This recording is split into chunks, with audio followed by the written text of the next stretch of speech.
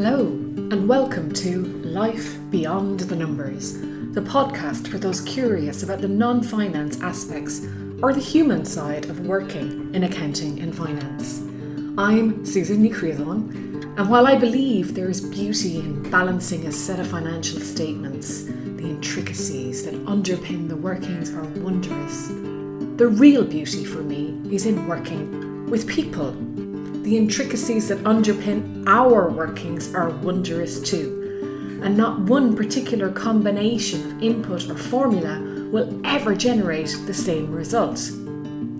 Join me and my guests as we place a lens on some of these wondrous intricacies that make us unique, and as we share insights, knowledge, and strategies to inspire your life beyond the numbers. Today I'm joined by David Greenaway. Dave, it's a pleasure to have you on the programme. Thanks, Susan. Really glad to be here. It's great. Dave, in accountancy, we're plagued by stereotypes. Yeah. I guess salespeople are plagued by that stereotype of being the snake oil salesman or the greasy charmer. Yeah. But I know you and you're not any of them. Yeah. So do you feel the weight of a stereotype?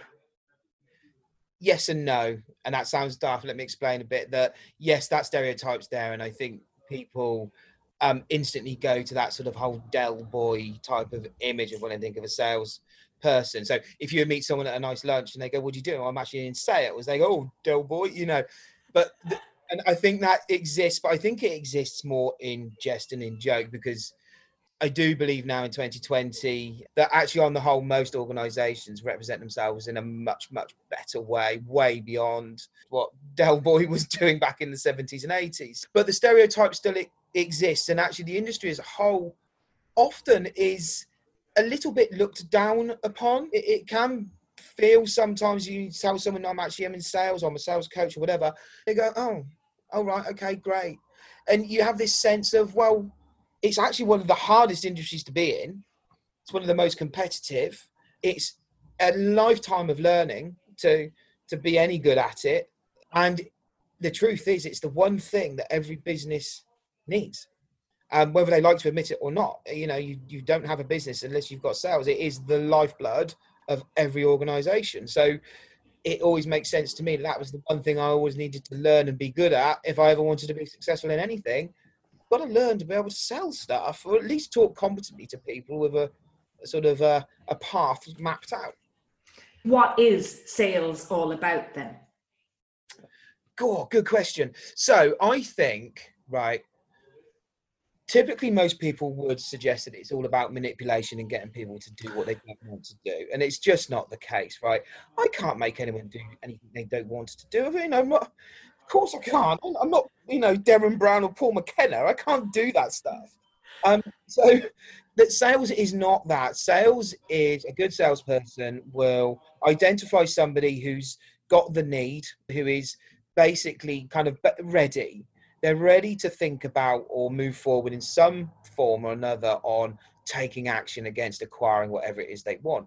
And the salesperson's job really is just guide them and help them and serve them in such a way where they can build relationship and trust and credibility, but get the individual what they want. Because, the reality is the people don't want the thing that they're buying. Most of the time they want the result or the outcome of what they're buying. And there's a classic analogy with the drill. You don't buy a drill because you want a drill. You buy it because you want a hole in the wall. But beyond that, actually, you want the hole in the wall because you want to hang a picture of your family and loved ones. And that's a very emotional thing. So when you say to someone, what are you trying to do? Well, I want to hang a picture. You better go and buy a drill. I don't even like the word sales particularly anymore. It's the easiest and most generic way to explain what happens. But actually, I prefer things like sort of client creation. Because that's really what we should be striving for. It's about creating partnerships and relationships. And do you know what? It all sounds a bit fluffy and a bit cliche, and there'll be a whole load of people listening to this going, and you know what? I don't care, because when I say to somebody, "Let me help with your sales," they instantly shrivel up, or their knees come up to their chest, and they're all scared that I'm going to turn them into Rodney and Del Boy and all.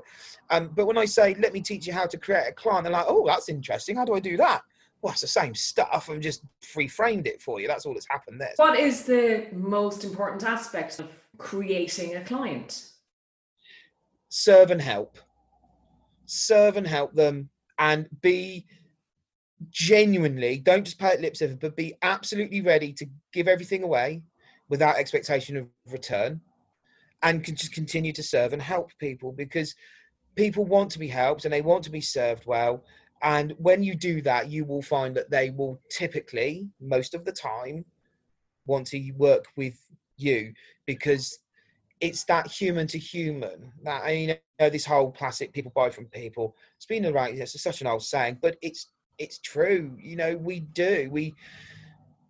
respond to the person that we're in front of. So I think, yeah, it's just be helpful first. But there's a phrase of always be closing, ABC, and you hear a lot of great sales, always be.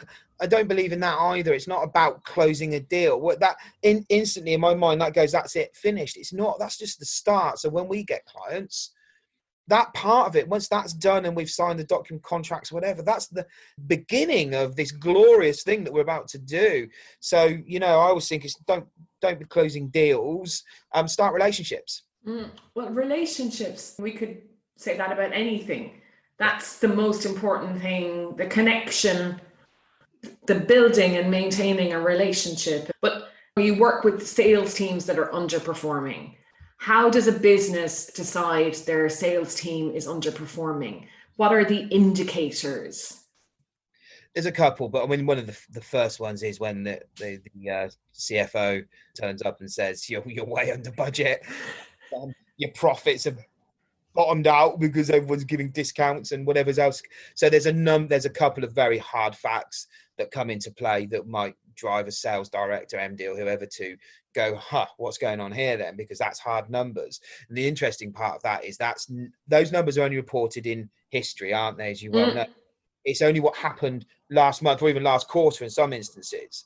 So once you understand that, what you've actually got to do then, I believe, is then you're looking for the warning signs. There are warning signs of when salespeople and teams and organizations are starting to wane and struggle. And typically it can be found in the attitude of the sales team and how they are reacting. Salespeople are genuinely very hardworking and they do whatever they can, you know, to create their own revenues, because often they're on commission. But I do think there's an element, and not to blanket this too much, but we're a bit like water. We'll take the path of least resistance, actually.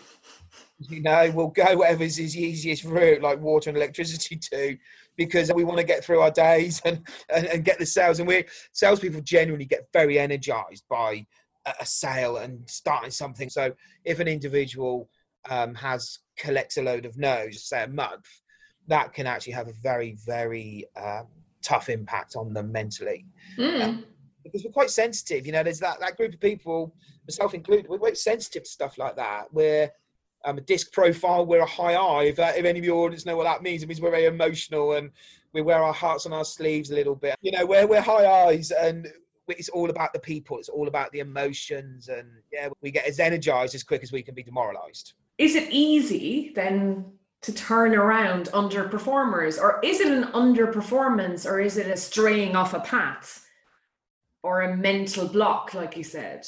Yeah, I think so. I think from my experience, I've seen that when somebody starts to underperform, it's because they've been a bit too much like water. They've looked for shortcuts and they've forgotten the basics. They've forgotten the root of what makes a good sale happen, and that is taking your time. So sometimes you have to sort of slow down your process to speed up your results, and actually taking the time to really work with that customer, that client, prospect, whoever it is, understand them, listen. You know, we've got two ears over one mouth for a reason. I think they've just lost the basics, and they just need what I like to call a recalibration. And a bit of perspective as well, that, you know, I know you've heard me say this, is, you know, we're not doctors, we're not brain surgeons, we're not dealing with people's hearts every day, like, you know, like these amazing doctors are. We will not hurt anyone if we get something wrong. It just means we won't sell something. And, you know, in the scheme of the world, it's okay. It's all right if you don't sell that car tomorrow morning. But however, there is something going wrong inside of that process, which we can just look at. And often they're just not doing the basics, rushing it through, and it's just slowing down And it's just having a rethink and going back to the start and doing it again. I wonder, are you a victim of your own success then? Do you get to a point in your career where you think, I don't need the basics any longer, I've got them down pat, I've been selling so well, I can now skip those stages? Yeah, absolutely. Yes, that's definitely a part of it, where somebody just gets quite complacent, or just a little bit, maybe cocky's the right word. It's okay, it's me, I sold 20 units last month, I'll just do that with my eyes shut, ha ha ha, go me. And then all of a sudden they don't. And just again, from my experience and all the jobs that I've done and the people I've worked with, is when you look at the teams that follow a path, a journey, a process, whatever you want to call it, they tend to perform very consistently. And what you start to do then is you lose this very feast and famine of sales as an individual goes through various emotional states. And it is one of the hardest things, and it's one of the first areas that most small business people try and avoid. And they avoid it with various excuses of, if I build it, they will come, it sells itself. I just like to work off referrals because I'm so great. And I'm like, yeah, great, but that's not really what it's all about. That, I get it, but that's not actually, that to me, that's just an avoidance of actually doing something that's quite hard and learning how to do it. But as you know, once you do it and you learn and you persevere, all of a sudden the hard thing becomes quite easy, and it becomes half of the course, and you find yourself doing it in all angles of life and don't even realize. Yeah. And it's not manipulation. It's not anything weird or wonderful. No, it's not, because I guess if somebody is interested in the first place in your product or service, they've come to you for a reason. Yeah, absolutely. Well, I think that's one of the first things to really to say to your audience here, especially for they're going to be finance professionals, is sales. When he's talking to sales guys, actually, it's not about convincing someone who doesn't want something into something. You can't do that. That's not what we do. Very, very rare that happens. What we do is we find the people who are right on the edge of going, I would like this thing. And we go, great, come with us. Let us help you. We'll metaphorically, hand on the shoulder, let us walk you through it. Mm. Inside of that, the interesting part is the language patterns that are used, the questions that are used in the right time, in the right way, and how to handle a lot of the objections. Because there's always an objection, be it small or be it large. Yeah. And a good client, creator, salesperson, whatever, who just knows how to handle those things. They've spent time learning, thinking about what their clients are saying to them, understanding why they're saying it to them, and what can we do to make that better for them. And they don't take it personally. Absolutely. Yeah, they don't let it get to them too much, because it is just part of their everyday life. But sales and finance, I think it's like oil and water. Oh, yeah. And there are tensions often, because the salespeople seem to be the ones that are spending all the money, and they may be the divas of the organization, and the finance ones are trying to control. But I think there's a lot finance can learn from sales. Do you see that when you go to companies? Do you see these tensions? Yeah, absolutely. You can see that tension in a three-person business when you've got someone who's very finance minded against somebody who's very people sales oriented. Yeah, there's always a knocking there, because they can't understand each other, because they just come from different angles.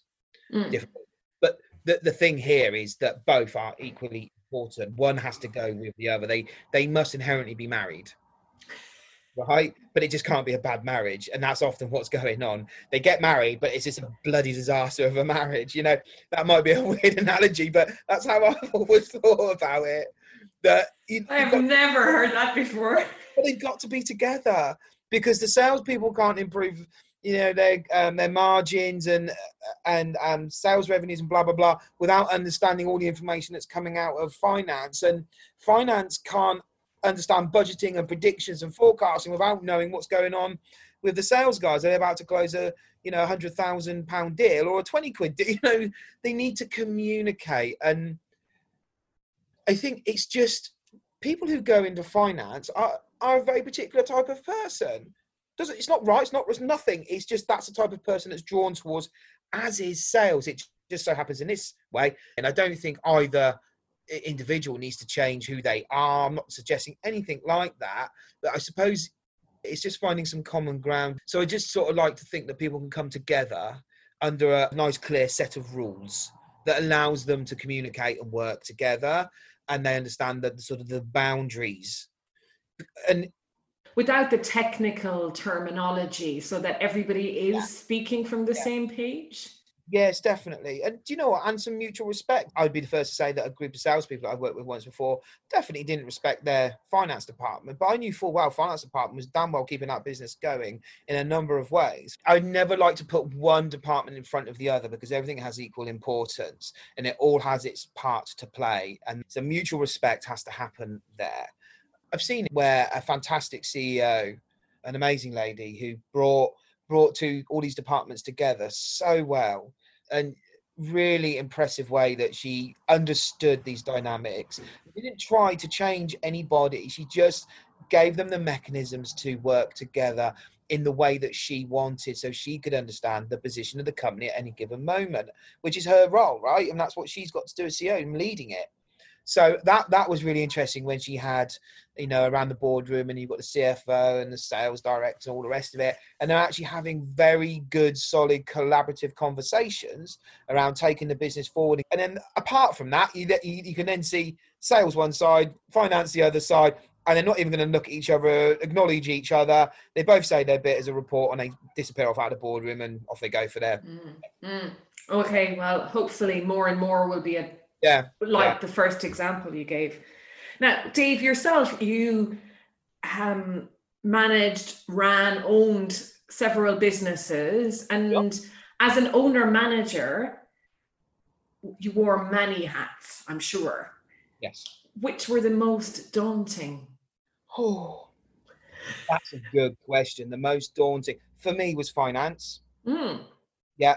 I'm not naturally a finance person. I understand the raw basics, of course, because I've had to. But when I look at a set of books or anything, I have to stop, really think about what I'm looking at and what it means to me in the business. Some people can just look at it and they just clicks. It all makes sense and they can build a picture. That's not me with numbers. I found that very daunting, actually, in a lot of ways. And sometimes actually handling the day-to-day with the people, continual firefighting, where I'm waking up thinking about the strategy of the business and how we're going to move forward and so on and so forth. And then someone turns up who's broken up with their girlfriend or boyfriend or whatever, and I've got to handle this emotional mess for a morning, which you want to do because we're all, I want to be a good person. I want to support. However, it's a reactive process. So I found some of that very challenging sometimes. There's a real balance, because obviously that person's not going to be their full self at work. Absolutely. Yeah. If they don't cope with that. But then you're the owner going, I'm wasting my time on something that. And now all this work's not being done because you're not, crikey, do I just send you? Yeah, it's this whole, and I'm sure a lot of people listening will really resonate with that. And it's hard ground to tread, but yeah. And I know that one of your businesses, I guess failure is the right term to use, even though we kind of stay away from it as a word, but embrace it. Absolutely. So maybe you tell us a little bit about what happened and how you came out from under it. I'm happy about this because, it's taken me 3 years and I've definitely reconciled it for myself. That I had a very successful franchise. I won't say who they were because I'm under an NDA still, but a very successful. I was a flagship franchise owner. We were making some really good money. We had 8-9 people working for us and it was a successful business. Long story short, contracts were about to come to an end. I went to the renewal meetings. They asked some very ridiculous things from me, which I objected to. We got into a little legal wrangle, which turned into a big legal wrangle, and I lost very quickly contract terms and conditions, and due to the fact that they had much more money than me to fight me, and they won. And I went from having a very successful business, and then within a space of just 2 weeks, the keys were being taken off me and everything was being closed because I hadn't signed the renewal contract. So they shut me down. Just like that? Yeah. So it removed all the branding and everything. It was all pulled.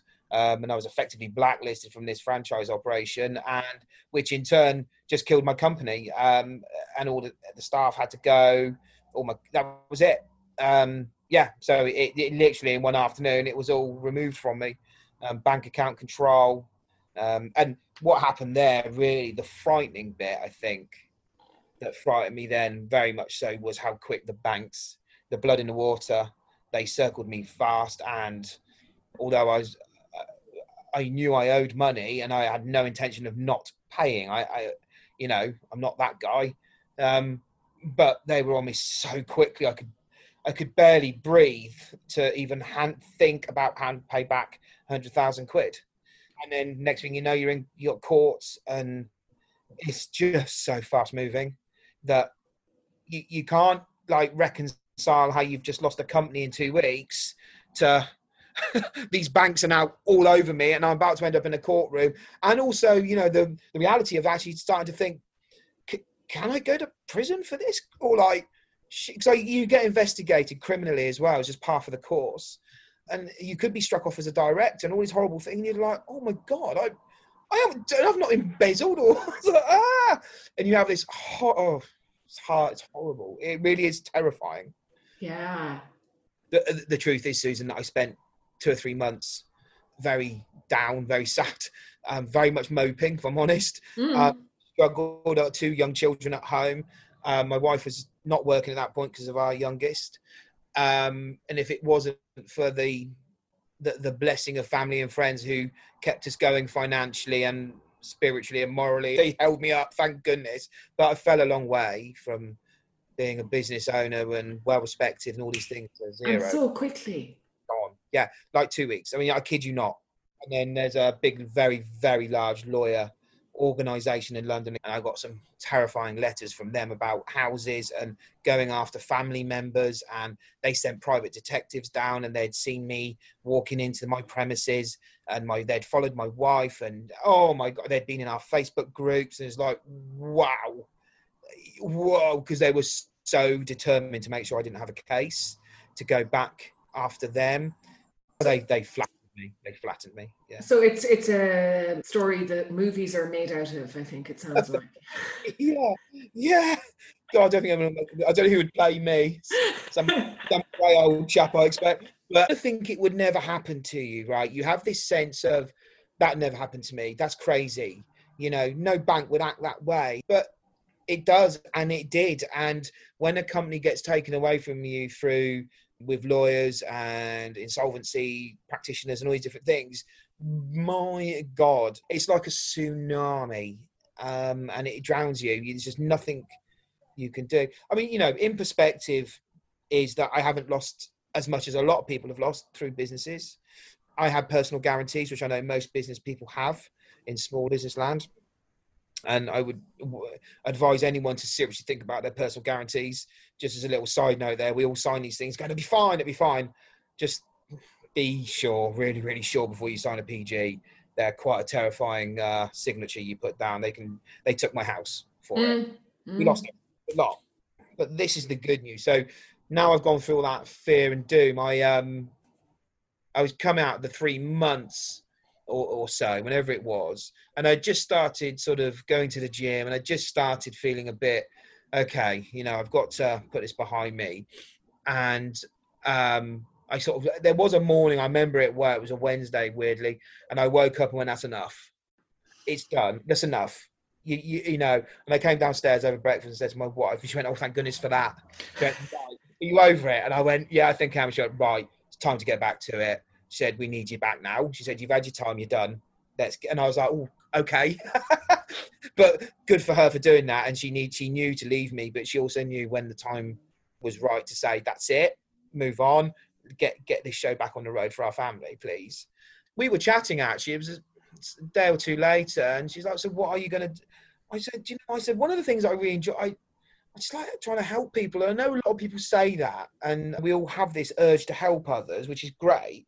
But I really do. I really enjoy it, and I've got a reasonable amount of experience and knowledge, I suppose. And I phoned everybody I knew and said, I'm available.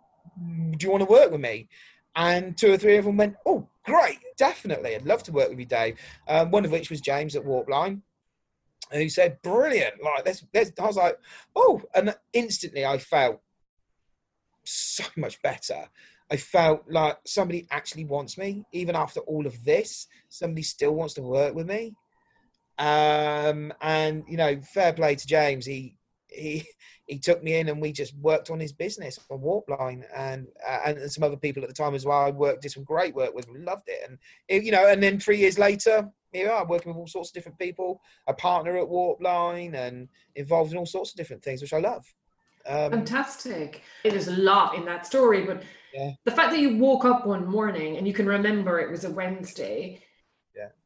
And I've gone through something similar myself, where you just know, it's like your body tells you and your brain, okay, onwards and upwards. Done. Yeah. There has to be an end date to it, doesn't there? I can't spend the next 30 years moping about, that it's just not, it can't. And yeah, it's like a grief mechanism that goes on, and of course it's not like actually losing someone, but it's similar to, in a way. So I had to just work through that a little bit, and then I literally just went, that's enough. Done. What is done is done. I'd settled most of the accounts. I'd dealt with most of the stuff now, and all the lawyers were gone. And I was like, that's it. It's over. There was a part of me, excuse my, I was like, grow up, Dave. You got children here. They need you. Don't be that. Get on. Time to move on. Great. And what about work-life balance? What does that mean to you?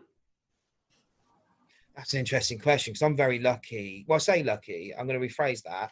I've worked very hard to be this lucky to get the balance that I want. But I would say that work and life these days are intertwined because of the way we can all communicate. And literally you can have your business running from a mobile phone, and you can take your mobile phone out for your Sunday roast and still see business. Do you know what I mean? So they're inherently conjoined.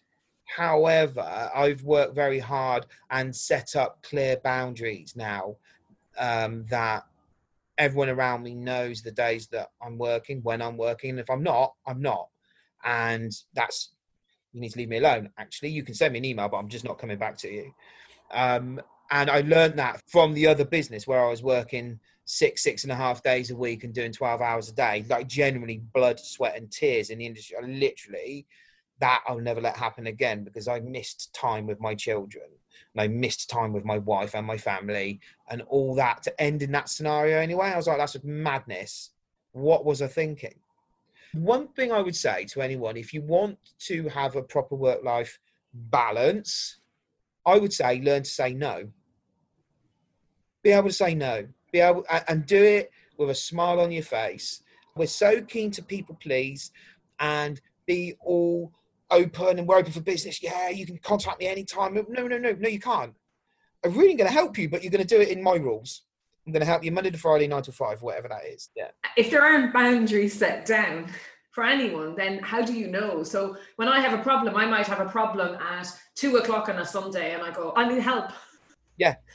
And if you take my call, then that's on me. Yeah. Yeah, that's totally on me, and you're right, Susan, it's all about just setting clear boundaries, and I would do it with a smile on your face. It's okay. People like to know. I don't worry now at all about saying, do you know what? I'm at my daughter's assembly, or actually it's brownies and I'm going along to make fairies with my daughter. I don't care. That's what I'm doing at 4 p.m. So I'm afraid I'm not available, because that's the balance for me. That's the balance. I'm not ashamed of balancing, and I'm sure nobody is, of having my time with my kids and my family, as well as time for me, because my work is important and I love it genuinely and I'm committed to it. But it isn't the top. It's high up, but the priorities is my children, my family, my but it's there. I've got to be a bit careful that I don't want to sound all blasé, that I've set my life up where I'm in control of it. However, I do know there's a lot of employees out there who just don't have that ability, and I can understand that pain, and they'll go, well, it's all right for you. However, I do think that people are in a position to talk to their managers or supervisors and say, do you know what, in the next quarter I've got this assembly that's coming up, or I want to be here. I'm just letting you know now, these are very important activities to me, and if I need to make up an hour or so, I'll do it, or whatever but that what I'm trying to say there is, don't be scared to go and say to whoever it is that you need to talk to, so actually I need my life too. I appreciate my job and I would always do it, but I need my life too. That's the balance. It's not just one way. But I also think it's important to do that when you start working somewhere, because if you get into a routine to please, like you said earlier, or always say, okay, yeah, I'll take that on, and think, well, after a couple of months, I'll set boundaries, it becomes really hard to claw those back. Yeah, it does. Oh, it really does. I also think it is up to an individual to be at least happy with their balance, and whatever way that is. If the balance is imbalanced in what I might look at it, it doesn't mean that it's imbalanced for them. No, exactly. And you know, I always encourage, I think, you got to take things head on. I think that's one of the biggest lessons I learned is if you're not happy about it, moan about it for a little while, but actually you need to go and tackle it or change it, because after a while it becomes on you. You know, after a while it's your fault now, because now you're not talking to whoever and going and having a grown-up conversation about what you need. It's exactly the conversation I'm having with a CFO at the moment, is that, you know, you do realize this is on you now. Yeah. You know, yes, there are things that you're telling me regularly, but at this point, this is on you. Yeah. And we all have the power to change everything. Even if circumstances are forced upon us, you still have the power to change and move forward and get where you want to go. I would say that's one of my biggest things is there's a turning point. And then you must take responsibility for it, right? That's totally on you. I think some people I've spoken to along my way have felt that I've been a bit harsh and hard on them when I've got no sympathy whatsoever, because you've been moaning about the same thing for 2 bloody years. It's like, go and sort it then. Like, what are you doing? As if the fear is taking that first step. I think people stall making decisions.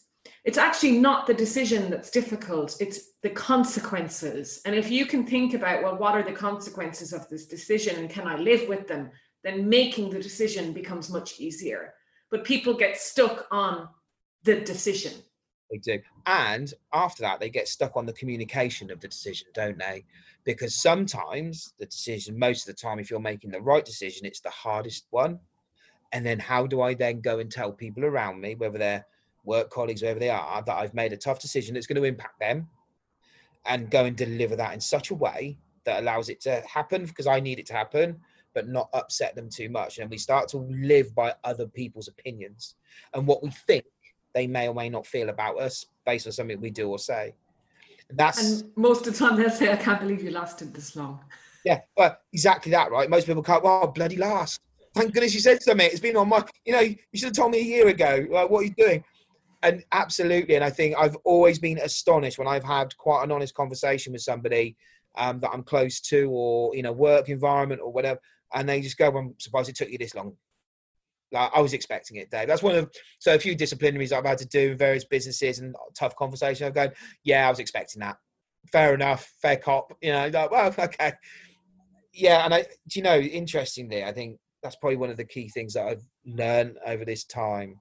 Amongst all the sales and all this stuff, actually, it's much better just having a more honest and open conversation with someone as early as you can, because it's not up to you how they take it. That's how I see it. That's their reaction is their reaction. That's their choice. They get to choose how they react to anything, and that's up to them. What's my choice is how I know I've got to say something, and it's how I deliver it. So I just do it in a calm and polite and kindest way I possibly can, but I'm not going to stray from telling someone what I think and the truth of it if it's appropriate. And then it's down to them. That to me actually is one of the biggest things in business, especially small business, because you've got to be able to tell your clients the truth. And you've got to be able to talk to them about money. No one likes talking about. You've got to be able to talk to them about what's actually going to happen. What can they really expect from you? And you've got to be able to have those tough conversations with your staff and your suppliers and your partners. And they are uncomfortable, but isn't that where all the magic is? Isn't that where all the good stuff comes from? Yeah, because once you've done it and you are still alive, and you realize that, okay, maybe your heart's beating faster or whatever, you survived. Yeah. And actually the next time will be easier, and so on and so on. One little line, I don't know if any of your listeners might use this, but one thing I will say to my clients when I know we're at that final meeting where we're probably going to either close and sort of start a deal or not, or do some work, whatever we're going to do, is I always say to them, I want you to know it's absolutely fine to say no to me. And that's how we're going to start this meeting. So I'm going to ask you, when we get to the end of our conversation, it's either going to be a yes, a hell yeah, I'm in, or it's a no, Dave, not right now. And either way is absolutely fine. What I don't want us to get to is a maybe or a meh, I don't know. Because I'm at that point now. A no is fine. So when you give someone permission to say no to you, if that's what they really is on their, on their mind, on their heart, and that's what and then it's so much easier, and you're in a much better position, the pair of you. And I think that works managing staff as well. Definitely. Yeah. If you ask someone to do something and say it's okay to say no to this. Challenge me. And I actively ask our Warpline team to challenge me constantly about the project and everything else, because I'm not the all-seeing. I don't know everything. What's a flipping don't? I want their opinion. I know that. Yeah, I know. Good one. I like that. I want them to be smarter than me. I'm not interested in being the smartest person in the room. I just want stuff done and customers happy and build a company. And often it's much cleverer people than me that do that around me. So, yeah. Dave, if somebody would like to connect with you or to work with you, if there's a sales team that feels they're underperforming, how does someone get in touch with you? You can find me on LinkedIn. Mm-hmm. Just David Greenaway, and my contact details are on there. And do you work remotely as well as in person, Dave? Yeah, absolutely. Yeah, so Zoom has become all our best friends, hasn't it now? Yeah, so I'm very happy with Zoom and Google Meet and the phone or whatever it is people want to do. Well, Dave, it's been an absolute pleasure. Thank you. It's so nice to just talk about it. And maybe we'll do it another time. Absolutely. Yeah, definitely. Brilliant. Thanks so much, Susan. Thank you for listening today.